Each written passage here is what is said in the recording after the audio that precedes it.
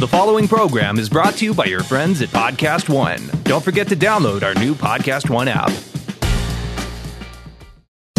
Podcast One presents Starving for Attention with Richard Blaze, an entertaining behind-the-scenes look at the world of food, where you'll hear from anyone and everyone from the culinary industry, including restaurateurs, TV hosts, celebrity chefs, producers of your favorite cooking shows, and many more. Now, here's your host, Richard Blaze.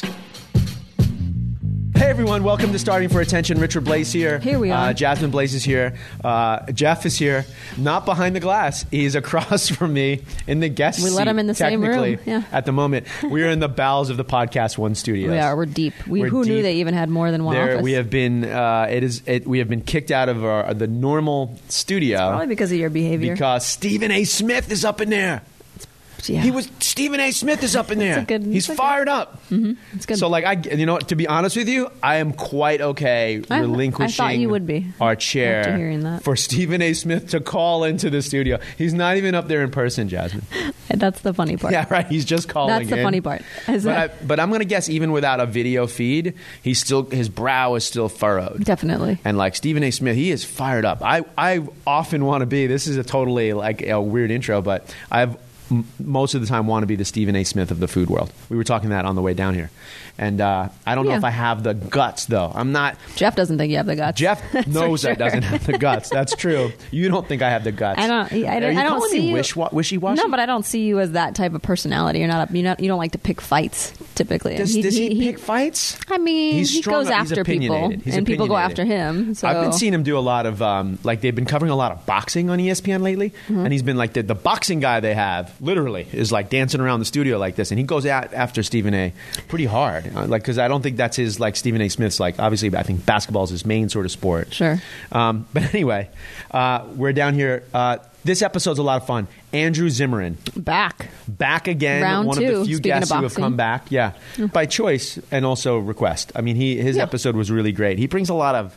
You know this about AZ. He brings a lot of gravitas. Anytime he's around, I just pull up a chair. I want to hear what he's saying. When he talks, he's like we were holding hands. Not to spoil what's about to happen, but there's some I know this is only audio, but if you can envision us for the first 10 minutes of this podcast holding hands. Did you hold hands with him for 10 minutes? I would be really surprised. From you. Not from him. I'm sure he would do it. But from you, I don't see that happening. We held hands. We get into it pretty early. I could see you just dying to get out of it. He was like, you're uncomfortable. Yes. Highly, I bet. And I was, the thing was, I was a little uncomfortable. Of course, I know you. But I was the one who started. It was probably 10 seconds. Yeah, it was probably less than a minute. It's literally. But I initiated the physical contact. Okay. But he grabbed your hand. But then he held my hand. Yeah, right. And it was. He's like, why? And then, it was a very interesting thing. But it is true. Why can't guys I want him to be your therapist. Can we arrange that? Or he kind of maybe is. Life coach. But, one of the interesting things, now that we're we've spent we've spent much time with AZ, but now even on the podcast, a couple of hours with him. Yeah. There's always these moments where there's emotion that comes out in a podcast with AZ, because his job is basically, to travel the world. Right. And, feature people that you would never really maybe even see on television, to explore new worlds and find food. It was almost a Star Trek intro. Almost, yeah, I heard it. But we were in New York City for the Food and Wine Festival for Food Network's 25th birthday. We got to hang out. He's doing some MSG sort of stuff. So we talk about MSG, the ingredient. Right. He's on not Madison Square Garden. No, not Madison Square Garden. So, okay, that would be for the Stephen A. Smith. Right. Is Madison Square Garden the most overrated stadium in the history of the NBA? Right. I don't think they call it a stadium. No, arena. There you go. The world's most famous arena. As a native New Yorker, I would be ashamed if I didn't know what the moniker was. Right. But a lot of fun with AZ. I wish you were there. I wish I was too. I always wish I'm there, though. Like I said, I when he's getting ready to talk, I'll pull up a chair and listen, because I think he's got a lot to say. So, yeah. Speaking of a lot to say, there's some rumblings and rumors. Is that right? He tells me this on the podcast later. For those of you who don't spoil it. Don't listen to the last 15 minutes of the episodes. There might be a political future for Andrew Zimmern. I could see that. Yeah. Yeah. Yeah. I mean, I'd be in. Yeah. Colicchio. There's a lot of people in the food world. I mean, there's a lot of people in the world in general right now fired up about different things. Yeah. But I think for him, it's something he's actually thinking about. I think he should. I think it's amazing, but I just think that's also... if you, I mean, obviously, reality stars can accomplish amazing things nowadays. But if you think about like that world, like, yeah, one day I'm running around eating cricket eyeballs, right? And the next day, but I mean, we obviously know that he's always used cricket eyeballs as just a vehicle, right? To tell better stories, to tell deeper stories, and to really get to the threat of humanity, right? I think so. So yeah. I think figured it out. Yeah, I think that makes sense. I haven't figured it out. Like, No. and also like for him, like listen, I haven't figured out what like the next cool like passion thing is that's disconnected from being a chef. I guess it's podcasting. For you? But we're in a basement right now, deep in LA. Yeah, like, I mean, this is kind of like when we do it from our gym. This is what it's like. Over there on the blackboard, though, it does say, look, Starving for Attention, #1 show, big ad sales. You wrote that. I did write it. You wrote that second part, yeah. I wrote it myself. Yeah. Anyways, you don't know what your second thing is. That's what you're saying. I think it's either being an entrepreneur, in the innovation tech space, being Robot chef? an entertainer that's one part comedian, one part magician, or being a cyborg. Yes, turning myself into a human cyborg. That might be something that happens. Oh, guess what? This week too. Speaking of guests who have been on the podcast a couple times or get mentioned a lot, Potash twins' birthday. That's right. Happy birthday! Happy birthday, Dee, Ezra, and Ez. Man, yeah, just like crushing the game. We should have come up for it. They need to call us more. I need to get their text messages. Yeah, I will. Yeah, I need to connect with them. Yeah. Quick thing: Potash twins' Instagram handle. It's them almost exclusively with celebrities. Yes. Thirsty or good?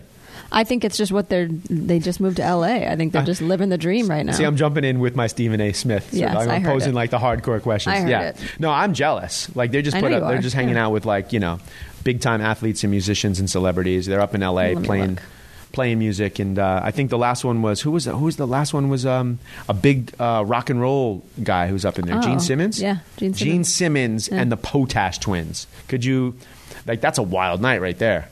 Yeah, I mean, imagine any night with Gene Simmons. It might be a wild night. Yeah, that's probably not anymore. Not anymore, but definitely in the past. But that's their birthday. So that's kind of fun. Hey, listen, I want to take a minute to tell you about the Analon Nouvelle Copper series. Just like Starving for Attention, Analon knows that food, cooking, eating, and life connect us and are interconnected. We know that connections are personal and collective, extending across histories, social lives, cultures, and that we renew and refresh them every day through great food and great cooking. That's why they're committed to making quality gourmet kitchenware, designing and providing kitchenware that supports, grows, and sustains these connections, and committed to supporting, growing, and sustaining our connections to you. These Analon pots and pans have really changed the way that Jasmine and I are cooking at home. The non-stick Nouvelle Copper Luxe is just incredible, guys. Hard anodized constructions, twice as hard as stainless steel, multi-level metal bases crafted with copper for excellent heat conductivity, triple layer premium non-stick interiors are utensil safe. Not that you would need that, but I'm cooking eggs on these things and they're just sliding around. They're easy to clean. They're rich non-stick exteriors. They're Unity surface with flat, easy, clean rivets, deep-seated stainless steel lids, oven safe to 500 degrees Fahrenheit, and a lifetime warranty. So you definitely got to get yourself some of these Analon pots. Visit Macy's to shop the collection and cook with what we're cooking with at home here on Starving for Attention, or go to Analon.com now. This episode's Andrew Zimmern, and I think we should just get into it. Jasmine, what do you think? Yep. Here we go. Andrew Zimmern. AZ. You're one of those real deal talents. How so? Andrew, like you're actually eating your food. Like I'm saying, like you're not. Oh, I'm not doing. There's not a hand model coming in, or maybe. Or is there a hand model coming in? No. I'm looking at your hands. They're pretty unique. They're lovely. They are lovely. They're lovely. Thanks for hanging out with us. It's that combination of like ship's workers' hands that are very, very sexy, but also obviously the hands of a poet. Oh, yes. I like that. So soft. Hands of a poet, I would imagine, would be soft. Emotional. Oh, emotional hands. Those are the best. Empathetic. Yes. I have strong, empathetic hands. Hands with polished with tears. Mm-hmm. Yes. Yes. I always get offended when people say to me, I get this a lot, your hands are so soft. Really? And it's like, it's the worst thing to hear. Yeah, as like someone who's works in an industry where like, you're supposed to have like hands that are like from a craftsperson, right? Well, do you want to feel them? First of all, I've felt them before. Have you felt them? Mm-hmm. This is weird. This is no, it's a really nice hand. Really do you soft. hold hands with other men? No, you're the only one. But like, I feel like we have this relationship. No, just hold my hand. Yeah, just relax. You're not relaxed. Listen, this is making me nervous. Yeah. All right. I'm just going to hold. No, your listen. hand. I watched the Mr. Rogers. I'm going to do a little thumb thing. I watched the Mr. Rogers movie yesterday. I'm totally relaxed. Have you seen that, by the way? I've not yet. I can't wait. Okay. Do you know who holds hands? Who I like to hold hands a lot with? No, tell me. Will Guidara. That's amazing. Mm-hmm. Is that part of like 3-star hospitality, or is that a personal? Hands with everyone. Right? Is that just a personal sort of thing? He did this funny thing with like discomfort, and was kind of like exploring discomfort. Wow.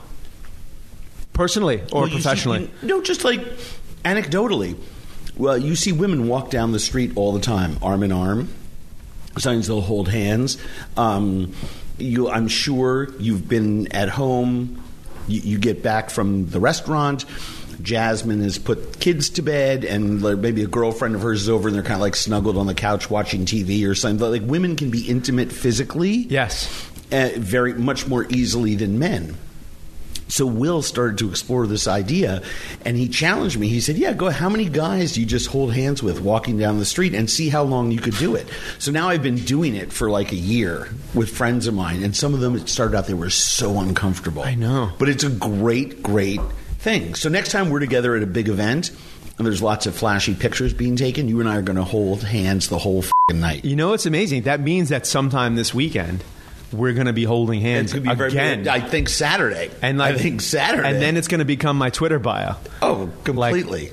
Well, what you do is you have a friend take a picture from like 20 feet away, like it's sort of surreptitious, just saying, is that Richard Blais and Andrew Zimmern holding hands? And then watch. Could be good for both of our careers. I'm not lying. It's definitely going to be good for mine. Definitely good for mine. That's going to work out. Listen, dude, you're on like you're on the MSG World Tour. What's going on? You're doing. You're like, I don't like, and not Madison Square Garden, although probably. Do you want to know something? Yeah. It's funny that you say that. So 3 weeks ago, I came to New York and did the World Umami Forum that Ajinomoto sponsored. And then I quickly left for Taiwan, where I've been for a while, and where MSG is just another seasoning that's cooked with. And people understand it over the whole world happens to love MSG, doesn't get headaches from it, magically finds a way to use it in the appropriate places, and no one complains about it. And here in America, I mean, I held it up 3 or 4 years ago. I wrote a thing for a magazine about culinary racism and culinary ethnocentrism, right? So a lot about foods from, certain African countries, certain Desai countries, and then sort of went after a couple of ingredients and talked about MSG. So I've always been kind of into it, and I love and worship Chinese food, and I'm opening a Chinese restaurant in 3 weeks in Minneapolis. Congratulations. Thanks. At least opening a restaurant is a crazy thing. Tell me about it. Yeah. Well, when I told you about it, you said don't do it, and I. But anyway, the fact of the matter is that I'm really sensitive to this. We historically in college I was 19th century history and art history major, and so the Chinese Exclusion Act. I mean, there were 3 waves of Chinese immigration, 2 of which were halted by these exclusionary acts, where Chinese couldn't bring subsequent. Families now, what are they? In the Trump age, we have a word for that: linked immigration or whatever. It's what Melania's family did, but no one else is allowed to. Chain migration. Yes, chain migration. So essentially, this has been a problem in our country for 200 years. This is not a new immigration. Problems are not a new issue. So when Chinese couldn't bring their families over, a lot of the men who had been out west working and trying to save money to bring families over went back to the eastern cities thinking it would be easier back here where there was quote unquote more civilization. They opened up restaurants, they opened up laundromats, did what they could. And over the course of in a little bit before World War II and a lot after World War II, Japanese and Chinese ingredients started flooding our market here, including MSG from both countries.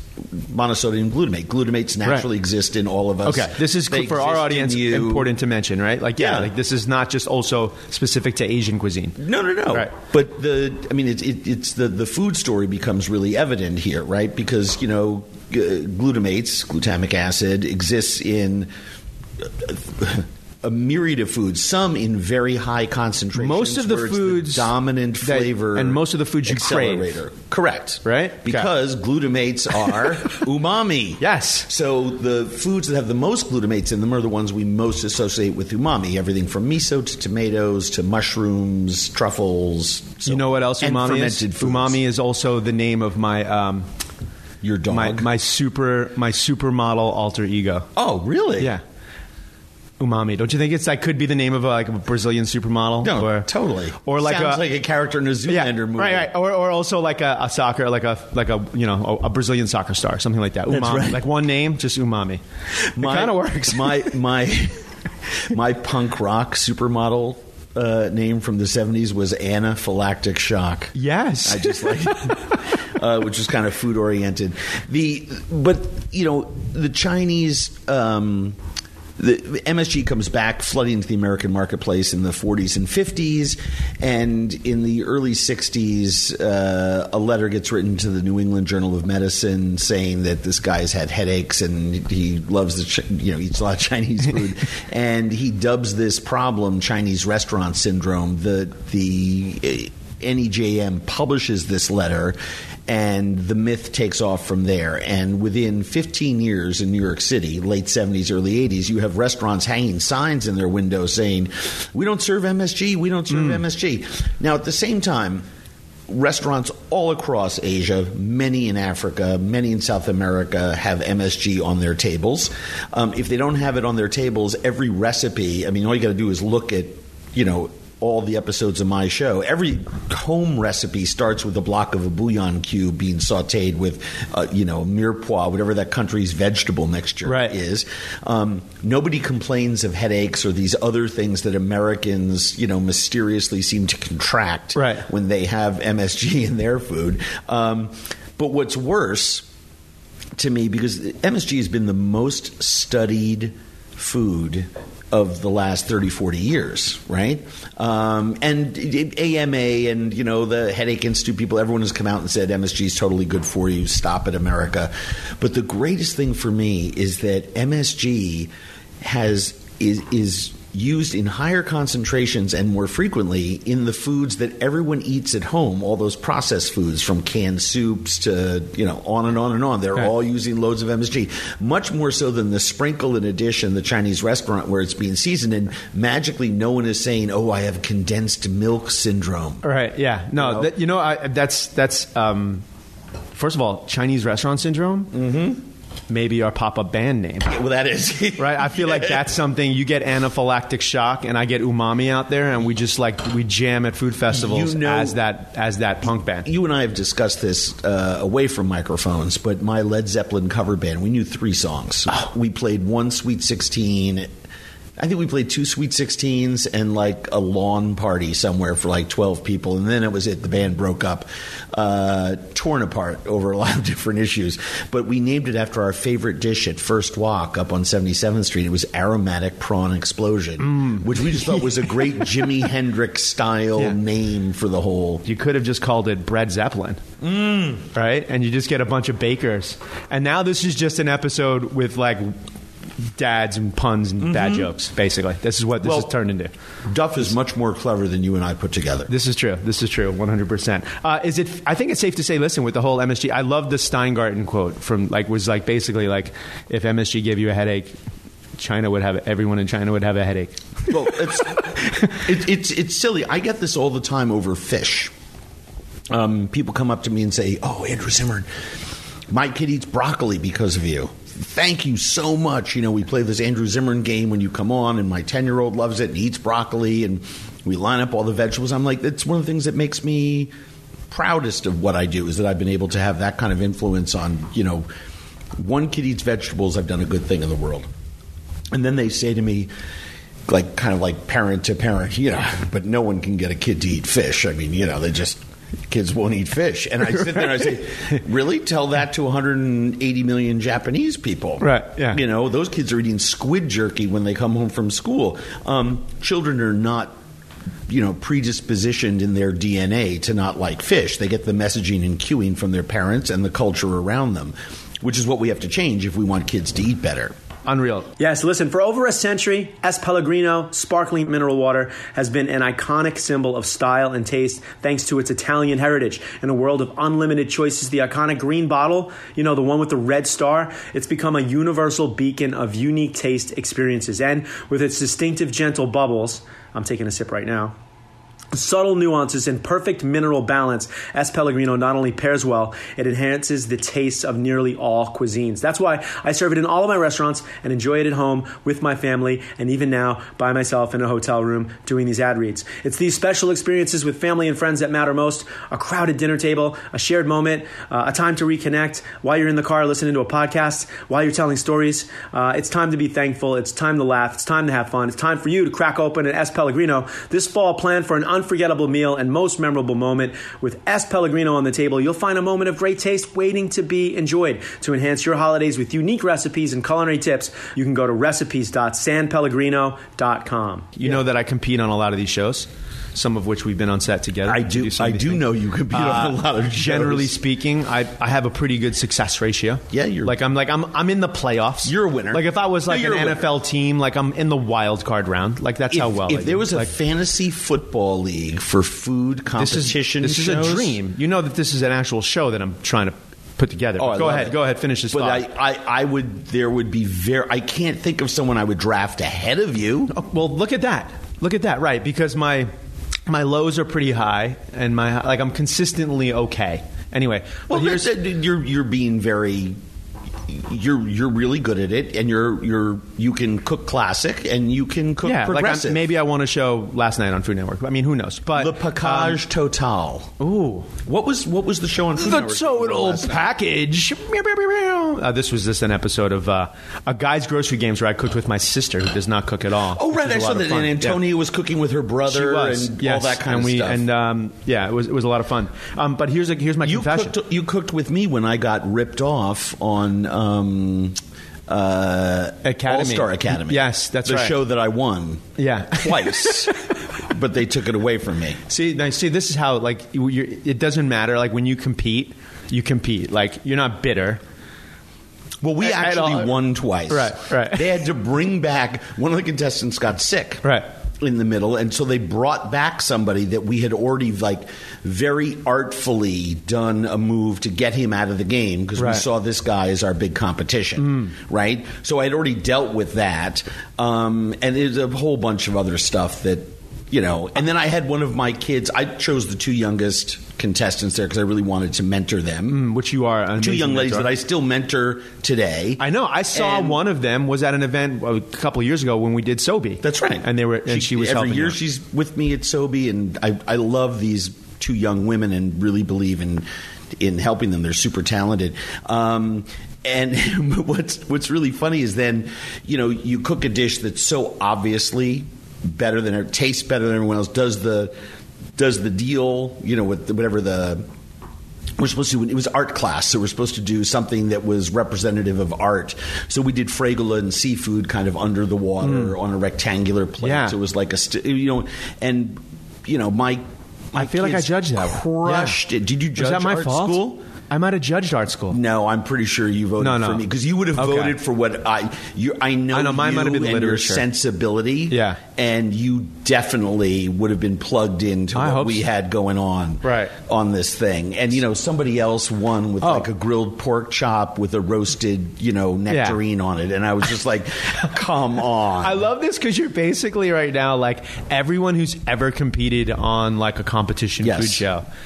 Not that your situation isn't valid, but everyone feels it. Everyone feels it. Everyone is like, I got ripped off. I mean, and you did. Well, not everyone, because I've kicked other people's. We've both beaten other people who know that they're losing. But sometimes stuff happens. When Morimoto and I did the first doubles competition, I think that they ever did on Iron Chef was me and Morimoto versus Marcella and Bobby. Okay, and it was fantastic. It was unbelievable. They ended up having to vote twice. It got split, by 1 point, and this whole thing. And I was just like thrilled to be there. I mean, I'm a Travel Channel guy, and I cook good food, and certain competition shows are better for me than others, but it was just so much fun. I mean, we just had a blast. It is. And, watching everybody do their thing was great.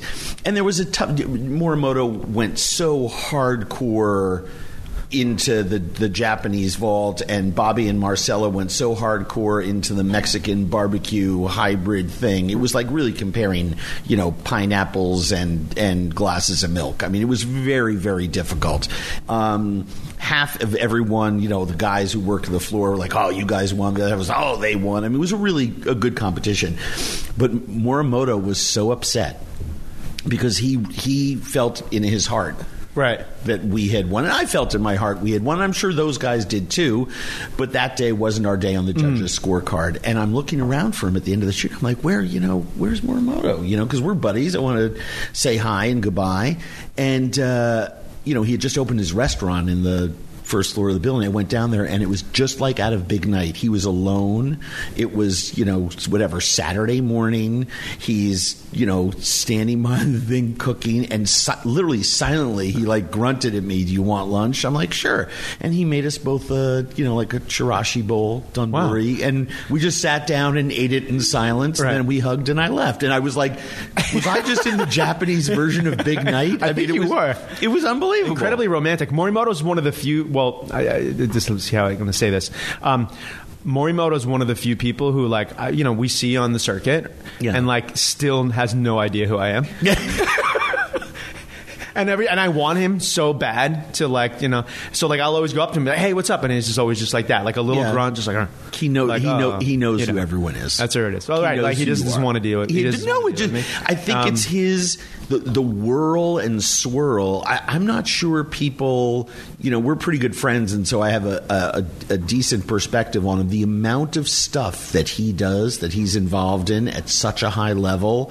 I mean, to have those restaurants executing all around the world the same way, and to be Morimoto is unbelievable, and one of the most talented. I mean, you've been in the room while he's been cooking. Oh yeah, I mean, he also puts on a great show. His live show is great. But I'm not sure people understand. The more folks cook on TV, and I think guys like you and Michael to Voltaggio to a large extent, but people see folks cooking on TV and forget how technically fluent they are and what great chefs they are, restaurant chefs, and see them as entertainers on TV. And a lot of people see Morimoto as an entertainer on TV as well. The guy's skill set is immense. It's just just insane what he can do in a kitchen with whatever. And his work ethic, being an athlete and all that. The whole thing's unbelievable. So are you competitive? You're competitive when you're cooking on Iron Chef. Are you competitive as the television entrepreneur and creator and artist? Do you look at ratings? Do you look at TV ratings? I analyze TV. You analyze. Okay, so you're looking at ratings, and do you? Well, it's a little different because I own a production company that makes some of my shows, and I have we make shows for other people now, and so I'm looking at ratings a lot because we look to see where we're sticky in what demos. Sure. When new shows come out, you really do want to see more important than the pure number of the demo is when you get an audience, are they sticking with the show? Whether that's by quarter hours, I mean we can get minute by minute analysis. Yeah. So it really does become important because sometimes you can see in the first couple episodes of a show while you're out shooting episodes 12, 13, 14, the episode 1 is airing. And if you see in the first couple shows that everyone kind of tunes out whenever you go to a market, or everyone kind of stays in when you go to a market, you're going to do more market or less market. Right. So that's happening. It can be a useful tool. That's happening in the field. So you're saying, okay. Well, it is with us with Zimmerless. First 4 episodes. It is with what's going on. Zimmerless season 2. I was looking at quarter hours and minutes and seeing what people were trying to pick some trends so that we could lean in to what the audience liked and lean away from what the audience was perhaps finding less interesting. Right. Now, aren't there other things that come into play, though? Like, how do you look at the totality of that? By just looking at the numbers on the quarter hour, you can as an example. really mind yourself. Right. Bizarre Foods, I forget what, had 2 or 3 shows that rated so high, they were an anomaly. So you really throw out high and low scores, but I wanted to see why we got such a high score for some of these episodes, because they weren't our best, nor were they my favorites, but they were all nights that were either presidential debates, State of the Union stuff, because our show's on Tuesday, and a lot of that stuff happens on Tuesdays. I don't know whether you noticed. Programmers like to schedule those things on Tuesdays. And I was just like, oh my God, we're getting these huge spikes from people who are like, oh, I don't want to listen to the president. Right. So, and everyone went to you. So and I've been on TV long enough that it's a broad swath of presidents from different parties. But yeah, it's amazing. So I now want to figure out a show that only airs like 7-8 times a year during those nights when people want to turn away from real life. Yeah, see, I've always been unfortunate. The numbers would be off the chart. I always get the slot. Like, I remember I had one show that was short-lived. That was like it was like 4 p.m. on a Sunday, up against like all of the main NFL games, and it's like that. You know what? That's not a really great spot. So are you at this point? Are you at the point where you get to call your shots as far as days of the week and no? Okay. Nobody does. A test is a test is a test. It really depends on what network and how confident they are in it happening. When they launched Delicious Destinations or Zimmerless, my second or third shows on Travel Channel, it was just automatically went into the Andrew Zimmern slot because I owned Tuesday nights on Travel Channel. Yeah. So when they wanted new Andrew Zimmern content every Tuesday for the audience. So there, I wasn't calling my shots. The network was calling the shots, but I had an established night. I had an established audience. I did a show called Border Check. I think it's one of the best hours of TV I've ever made. And it was produced by ZPZ here in New York. And Tony was just leaving Travel Channel. And there was, he left, people forget that he was, he had just, I think the network at the time, I think Cox owned, was before the sales of Scripps.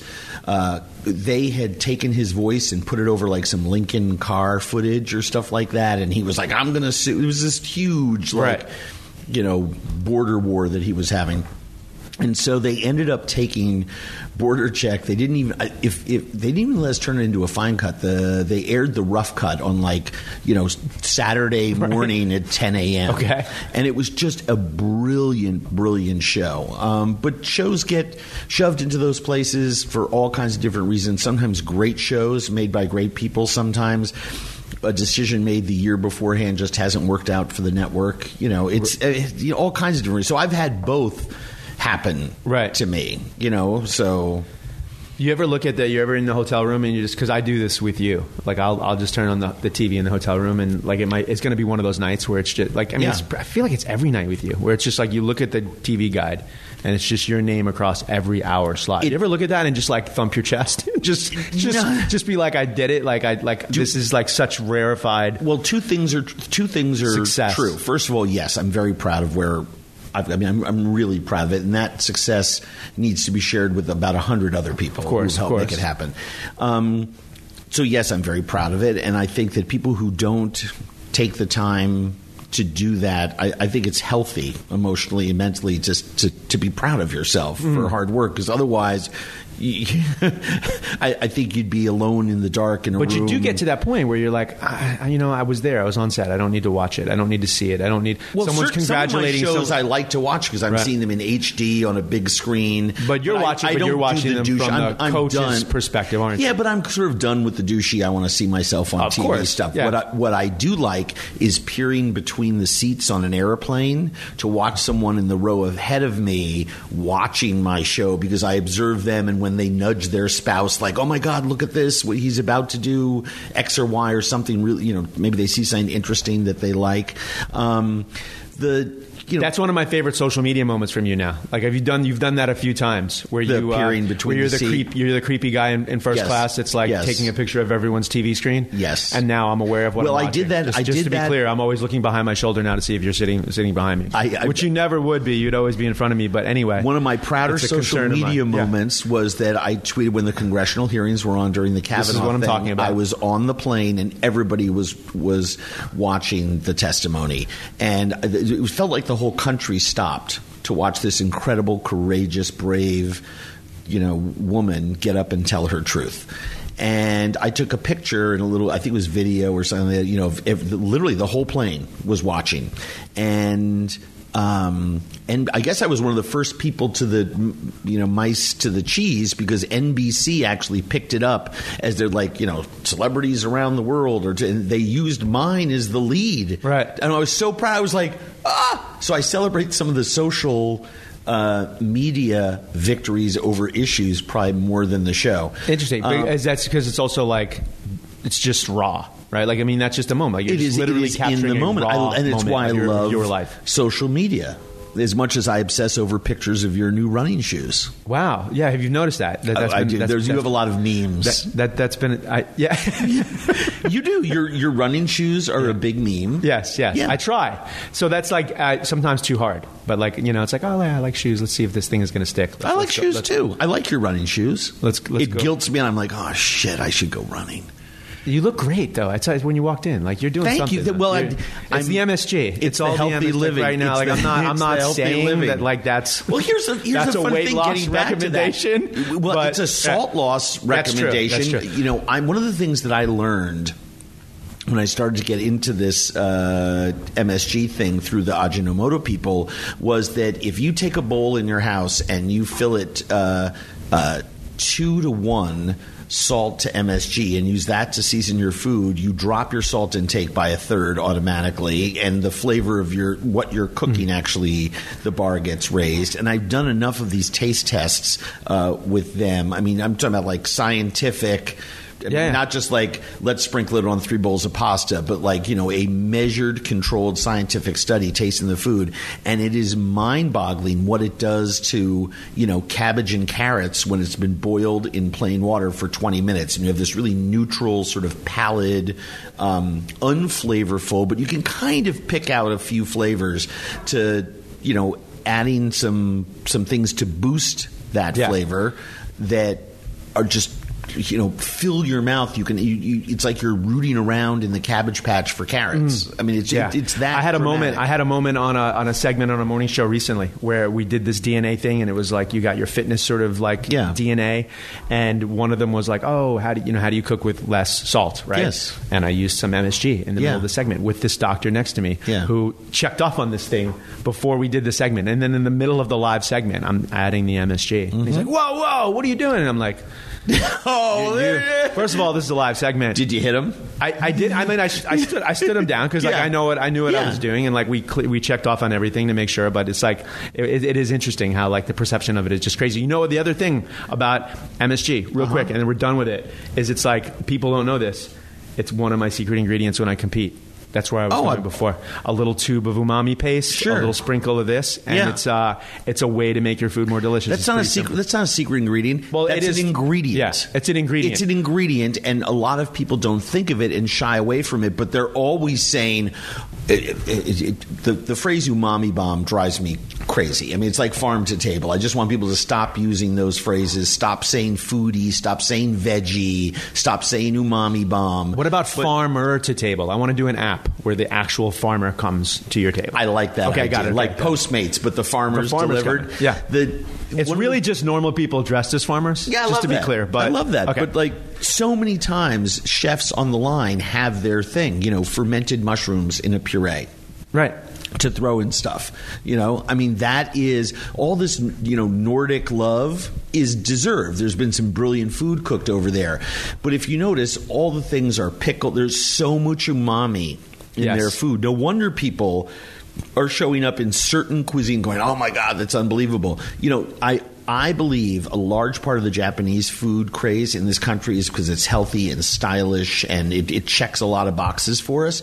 But just the fact that there's soy sauce and so many other things, and yes, MSG in that food is another reason why it's so popular and taken off. And I just think we need to, at least for me, it's just time to move past the culinary racism of why we are not popularizing African food, why we're not popularizing Asian food that uses MSG, why we're not leveling the playing field in that regard. My problem with Michelin sits along the same lines. Don't tell me there's only 4 restaurants in Africa that are good, because I got news for you. I've been in hundreds that are better than some of the Michelin 1- and 2-starred restaurants that I've eaten at in Paris and London and New York. So, it goes into a whole conversation about lists. Hey, listen, if you're looking to buy a car, you're probably familiar with terms like MSRP. You might even know what it stands for if you're smart. But what does it actually mean? The same goes for invoice, list price, and dealer price. It's enough to confuse anybody. And all you're really looking for is a price that actually means something. Introducing True Price from TrueCar. Now you know exactly what you pay for the car you want, including fees and accessories, before you even get to the dealership.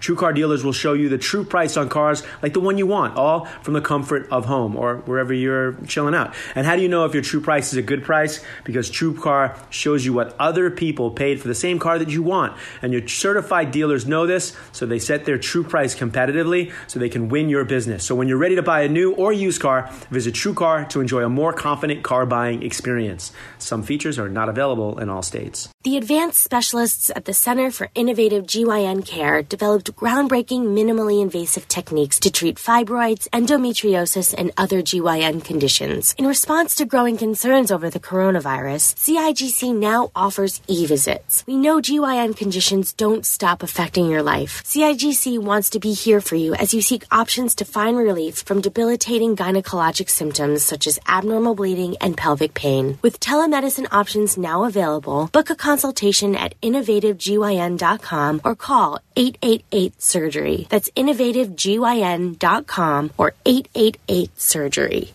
Make sure to stick around after this podcast to get the latest headlines from the AP News Minute.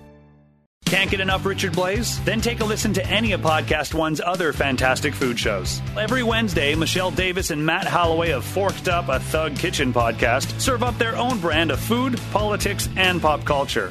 And chef Rick Bayless and food journalist Steve Dolinsky team up every Wednesday to travel the globe while tackling food trends on The Feed.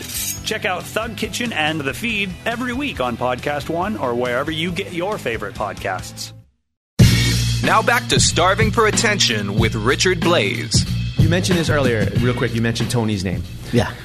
Do you feel like, for a lot of different reasons, and not just because of Tony's passing, which of course we're all incredibly sad about, but are you the last travel doc person? Like even like internally now, when I'm pitching shows, just like it's not like you're like that world. It's not like where everyone was trying to do what you and Tony are doing. Are you like you're at the top of this mountain, kind of by yourself? Like how did that? Yeah. Are you yes. And the travel doc world, but it's is strange. And you hate to open a whole new topic when we're trying to wind down, but. I mean, anybody who's watched, it's Food and Wine Weekend here in New York City. So it's, and this podcast usually airs a couple weeks after you tape them. Yeah. Right? Sure. But for the last month, Travel Channel has been replacing a lot of their programming with paranormal. Mm-hmm. And while nothing else has been announced, they have come out and, there's and I've been tweeting it with their permission to answer my fans, they're no longer doing food in Prime, which if I owned the Travel Channel, I would do. It's a smart decision on their part, right? So we don't know where a lot of my stuff is going to be. We think that the next season of Zimmern List, and I'm sure by the time this airs it'll be announced, is going to go on Cooking Channel. And I have hundreds and hundreds and hundreds of hours sprinkled amongst 5 or 6 shows that I made over 12 years for Travel Channel that they're going to have to put somewhere because it represents a huge, dollar pot for them. That may be Saturday mornings on Travel. They just don't know yet. But the whole landscape of the thing is changing. Now, does this concern me? No, things change all the time. It's like a country radio station going rock and roll. Well, it shouldn't concern you. You're on the top. Like you're well, this gets back to the point of your question. You're the one holding the flag. I am the last person, and so I'm really excited about the TV that I can make. I mean, I work for Discovery, today. I want to make more travel food television for Discovery, and it really depends on what their decisions are as we move forward. Am I worried about the genre? No, because I think people are really interested in it. I think they really want to see faces from other parts of the world, and I think doing it through food is the most shareable totem and the most accessible one.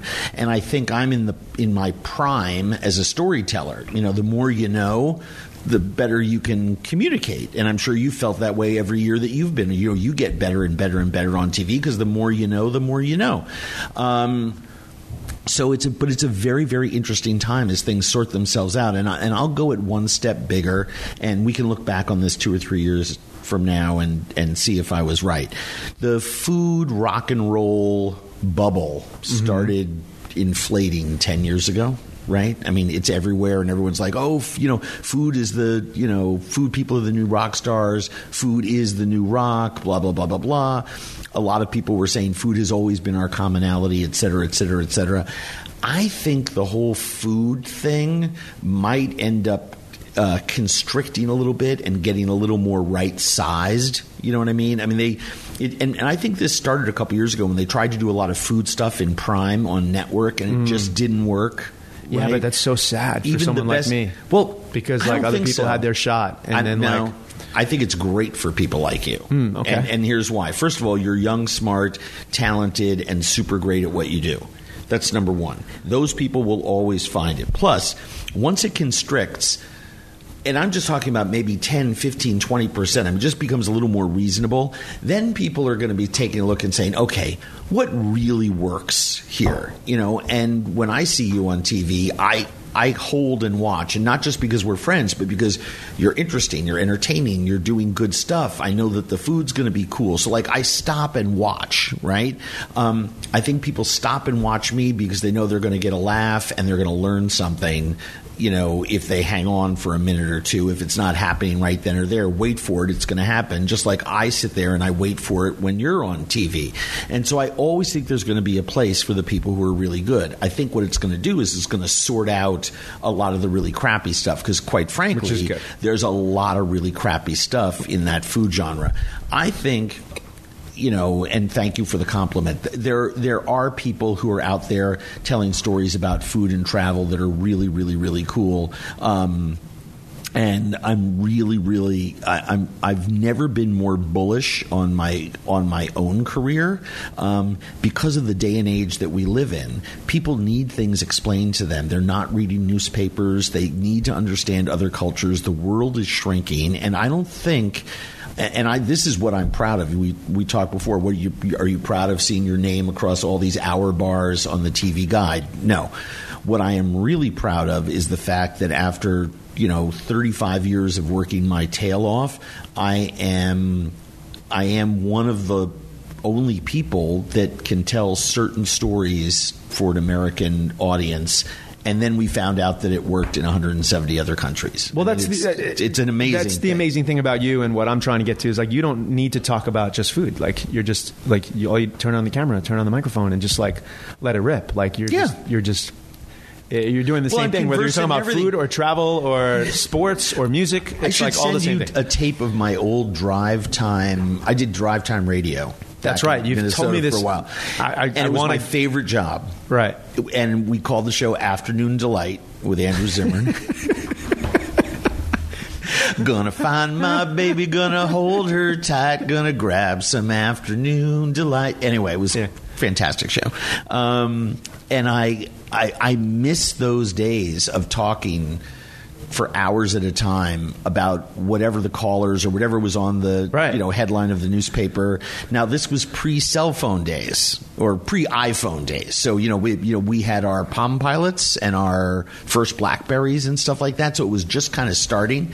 But it was a really exciting time to be doing drive time radio. So I'm trying to figure out a way, how do I get that injected into TV, travel, and culture? You can't do a live travel food show 5 days a week. That's just it's just impossible. Yeah, but digital, travel digitally. We keep toying with ways in which we can conquer that. So I'm like super excited. So things we're learning here, though, is I should also be working on a show that has food and ghosts combined. This is what we're saying. Yes. If I did a travel doc, would ghosts eat? Do ghosts eat? Ghosts eat. Right. They have restless spirits feed them. So there's something there in the paranormal. I'm saying that you and I, there should be there's a paranormal food travel doc somewhere out there. We could do that, even if it's scripted. What if you went to all the famous places that are haunted and ate there? That's what I'm saying. I mean, that's what I need to work on. Yeah. Scooby-Doo, when they did the ghost hunting on Scooby-Doo, they came under a certain category. They used a certain kind of van. Their regular van got tricked out. It had more dishes on the top. So the Scooby-Doo van, I think, had one satellite dish on the top of it. Right. And it was more tricked out. I see you and I in a 70s VW bus tricked out. Right. Roaming the world in search of great meals with ghosts. But we do it undercover, and the truck is a food truck that dishes out bao. And it's like, so people don't know we're doing a food truck, but we're really hunting ghosts. So you're saying it's like Mission Impossible, where some of the guys that work for Tom Cruise are watching him from a block away, where they're doing some menial task like hot dog vending, and then immediately throw off the apron and have to run in with our heat sensing equipment and other stuff to find the ghost. That's what we're doing. We just leave the bow truck behind. All of our team, like our hidden team, like in the field, it's only the Potash twins. I love that. But it's multiple, it's not just the two of them. It's like everyone looks exactly like them. Let's just remember, we have to train them up a little because they have to run fast. That's true. By the way, have you seen them in the last couple of days? I saw them last weekend, and they're looking like you. They're trimming up. Oh, that's fantastic! They're like, I don't know what's going on. Both of them were on the way to. You want to know what's on the way? They've moved to L.A. That's what it is. And girls have come into the equation. So many things. There's a lot of motivators. They're in life. shining so bright right now. Romance and finance are the two single greatest motivators in human existence. I think both of those things are happening for them. Yeah. Getting near the end of the episode, we want to play a quick game with you. When you first came on the podcast, you were one of the first 10 episodes, which we so appreciate. A matter of fact, it's still my favorite titled podcast. Fermented Whale Anus was the title of that, because we talked about it. Yeah, of course. This one might be squid jerky because it's something you said earlier. I like to kind of keep it clickbait. Fermented whale anus. There's very few people in the world that have eaten it. This is true. All right, this is called Andrew Zimmern's International Zone Coaster. I'm going to mention a food that has an international title. Wow. And I just want to hear your sort of thoughts on it. Okay. Yeah, these are all foods that most of our guests are going to be familiar with. We're going to start right here. Canadian bacon. Oh, fantastic. Even better than Canadian bacon Really? is pea meal bacon. Pea meal bacon is also taken from the loin, and it's rubbed in a ground pea meal that was used a long time ago to help pea meal preserve bacon it. Doesn't sound like a great marketing. It doesn't, but very quickly seared on a griddle. You have to remember there's very little fat in that cut, Canadian bacon or pea meal bacon, and most people mishandle the food itself, and it becomes dry and awful. That's what it is. I was surprised that you said it, though. But I guess you just love all food. But Well, I but thought also- Canadian bacon shouldn't have the name bacon. Here's the deal. I mean, people always laugh that I'm eating like some sort of crazy spider somewhere, and I'm like, if it's a food, if it's cooked right, it can be good. It turns out there's a right and a wrong way to cook a tarantula. I have found this out from personal experience. I've eaten them 20 times, and one time I was like, holy moly, this is amazing, because they were fresh. They went into the wok live. Right. Just like you would shrimp or crabs in an Asian country, and it was absolutely unbelievable. So Yeah. with Canadian bacon, Aren't they furry? everyone overcooks it. Got it. Okay. Aren't you you have to fry them and get rid of the fur on the tarantula, because the fur is where the It's poison like when is. you got to sear off the hair on a pig's foot. No, what's going on if here? you eat the hair in a pig's foot, you don't die. But if you eat the hair in a tarantula, you can wind up in the hospital and you might die. So you have to burn the hair off, take the fangs out, defang them, and then it's like little land crabs. They're delicious. Amazing. Not as delicious as Canadian bacon. Next one, Dutch baby.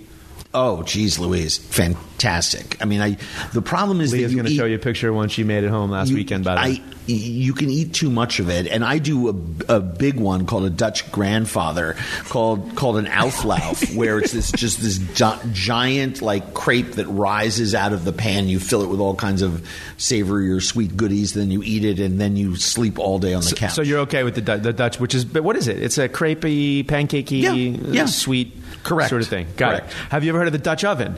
I have. Okay. Now that we're holding hands. Well, here's the thing with the Dutch oven. You do it when you're 13 years old with your best friend at summer camp, and hopefully you never do it again. Okay. Because anybody who is farting in bed with their wife or girlfriend or spouse or significant other or whatever and flipping the sheets over deserves to be walked out on. There you go. Yeah. I do feel like that's a moment of your relationship, though. Like if you get to that point, then like everything. No, but let's be honest. Everyone has gas at some point. Men, women, everybody toots. Right. There's and yes, that is a big relationship. It's probably the biggest relationship step forward.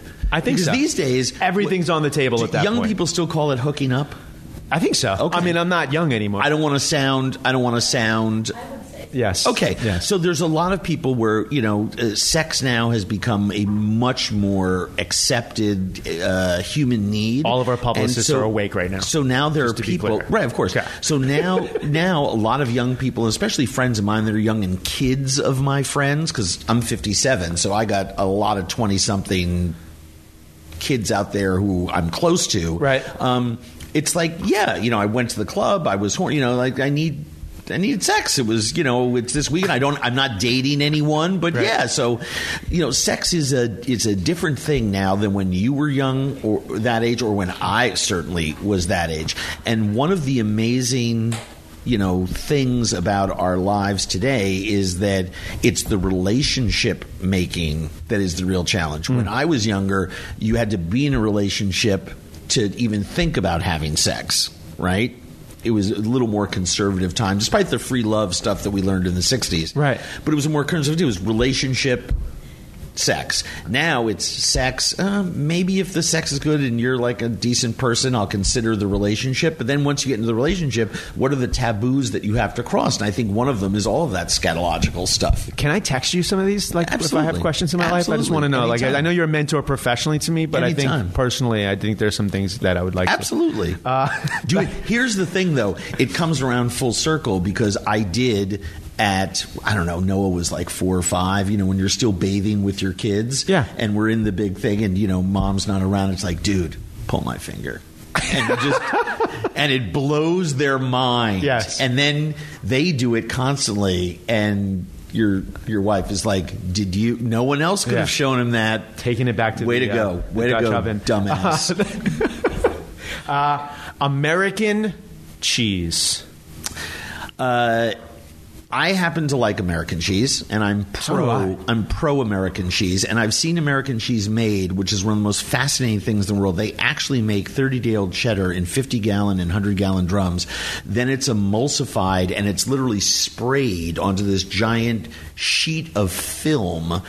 It's like 100 feet long, so that it cools onto this plastic that then it's wrapped in and cut with these razor wires so they can make it's watching American cheese go from cheese into a packaged 50 slice individually wrapped thing is unreal. Should be its own Instagram account. Have you ever got stuck like in one of those wormholes where you're just watching like a machine crush Tic Tacs? Yes. Well, there's Instagram? How It's Made. How It's Made, which was one of the original big hits, I think, on Food Network. Is so popular today and reruns still with young kids and stoners. Is that Mark Summers? Because you can, because you can literally sit there and zone. I will watch 20 episodes of How It's Made. Absolutely. So we're both fans. American cheese also arguably the first thing that was molecular gastronomy. I just feel like that's molecular gastronomy. Absolutely. English muffins. Oh, gosh. I do love English muffins. Now, I will tell you something. They were always in my refrigerator for years and years and years. And I'm blanking on is it Bayes? I like Thomas's. Yeah. But Bayes are the bigger ones. I'll be honest with you. We were only Thomas's in my house. Okay. That was it. Like, Thomas's is there another great. brand? And, I don't even know. There is, and they're slightly bigger. But they also make the crumpets. Ooh. And a good crumpet has kind of become like a thing for me. It's like an English muffin with holes in it. Yeah, it's kind of like the Bialy bagel sort of thing, right? Kind of. Like I feel like Bialy, like you just like it's one of those things. Like even though there's not maybe much of a difference. You're going to make me angry though, because I live in a state that they don't have Bialys, and so I have to import all my Bialys to Minnesota. What is it called when you get rid of a state? They succeed. What is secede from the nation? Yes, that's Minnesota should do secession. That. Secession. If they don't bring Bialys, that's what should happen. You've been out there. We're very gung ho. We love everybody. Yes. We are Americana. I love my home state. I do think every year someone opens a place that's serving real bagels, and I'm just like, no, they're not. Here's how you actually make a bagel, and there's two families of making them, so you have a choice. But baked bread, or even baked bread that you dipped in to boil, doesn't count. Has to taste a certain way. This is true. Yeah. We're going to have a Bialy at some point. I love a Bialy. Hold hands. I love a nice Bialy. Bialys. Last one. And it's of the Russian dressing. Ugh, please. Thank you for calling it by its real name. Nice. Okay. Which the other name would be? Thousand Island, which is bullshit. Okay? That I am so angry about this. Growing up in a Jewish household in New York, Heinz chili sauce, which is different than Heinz ketchup, yes, mixed with mayonnaise, and then in some houses a little bit of sweet relish, and some houses not. Yeah. And in some houses it was just Heinz ketchup and Hellmann's mayonnaise. Yeah. Russian dressing was your salad dressing, your dip for. There was a jar of that mix in our refrigerator all the time, and there an old mason jar. There is in my with house a crusty cap, correct? Right? There is in my house too. Today. I have that because I put it on everything. Everyone puts it on everything. Bravo Heinz now just came out with mayo chip. Oh, this week it's launched, right? Which is a tomato mayonnaise thing.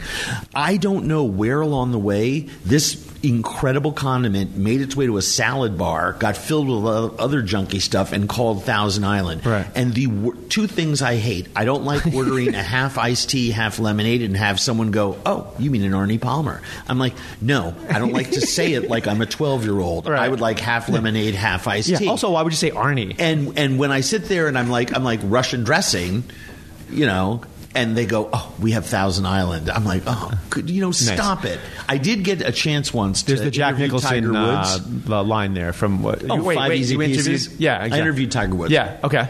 And it was one of my big moves from local news onto the national scene because I was a local Fox 9 features reporter trying to break into food TV, and I was assigned. The guy was sick, and I was assigned to go out to the PGA event. The U.S. Open was out in Minnesota at Hazeltine, and Tiger was on the whatever first round coming back on the thing, and I just squeezed to the front, and everyone is asking him the same questions, and I don't know why it popped into my mind, but I was like, Tiger, do you call half lemonade, half iced tea, and Arnie Palmer? And I just put my microphone right in front of him, and he just looked at me and just started laughing. And then we started hashing it out.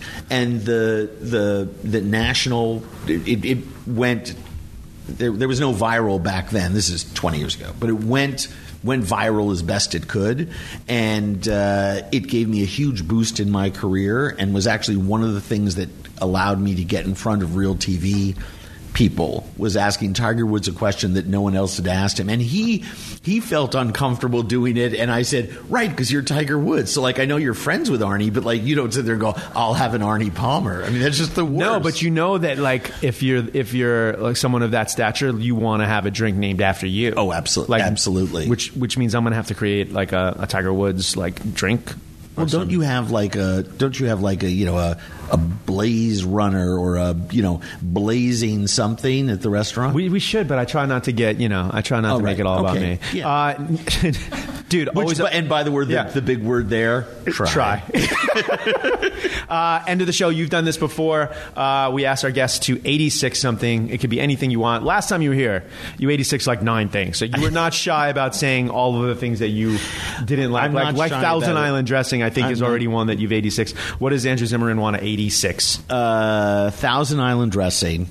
Clearly. I mean, and I'm going to refuse to get political, but anyone who follows me on social media knows that there are a whole bunch of things that I would like to 86. I think one of the things, and we talked about it earlier, and I'm not bringing it back for any reason other than I see it as a really, really important problem, and so we'll pick a funny 1,000 Island dressing and a serious one. Yeah. Contempt prior to investigation is the most evil of human ills, and when you make judgment calls about things that you don't know anything about, you end up marginalizing and hurting whole swaths of people, but most importantly, you put a dividing line between cultural understanding between very large groups. And we live in a day and a time right now that is so dangerous globally, not just here in America. If you study what's going on in, the Brazil elections right now, in Poland, in other hotspots all around the world, Venezuela is about to cease to be a country anymore. We need cultural understanding more than ever, because cultural understanding is going to lead to political understanding. We talked about, relationship then sex. I mean, you got to understand people before we can coexist together. So co-regulation amongst countries and understanding each other culturally is vitally important, and I think people like you and I do that through food and through entertainment.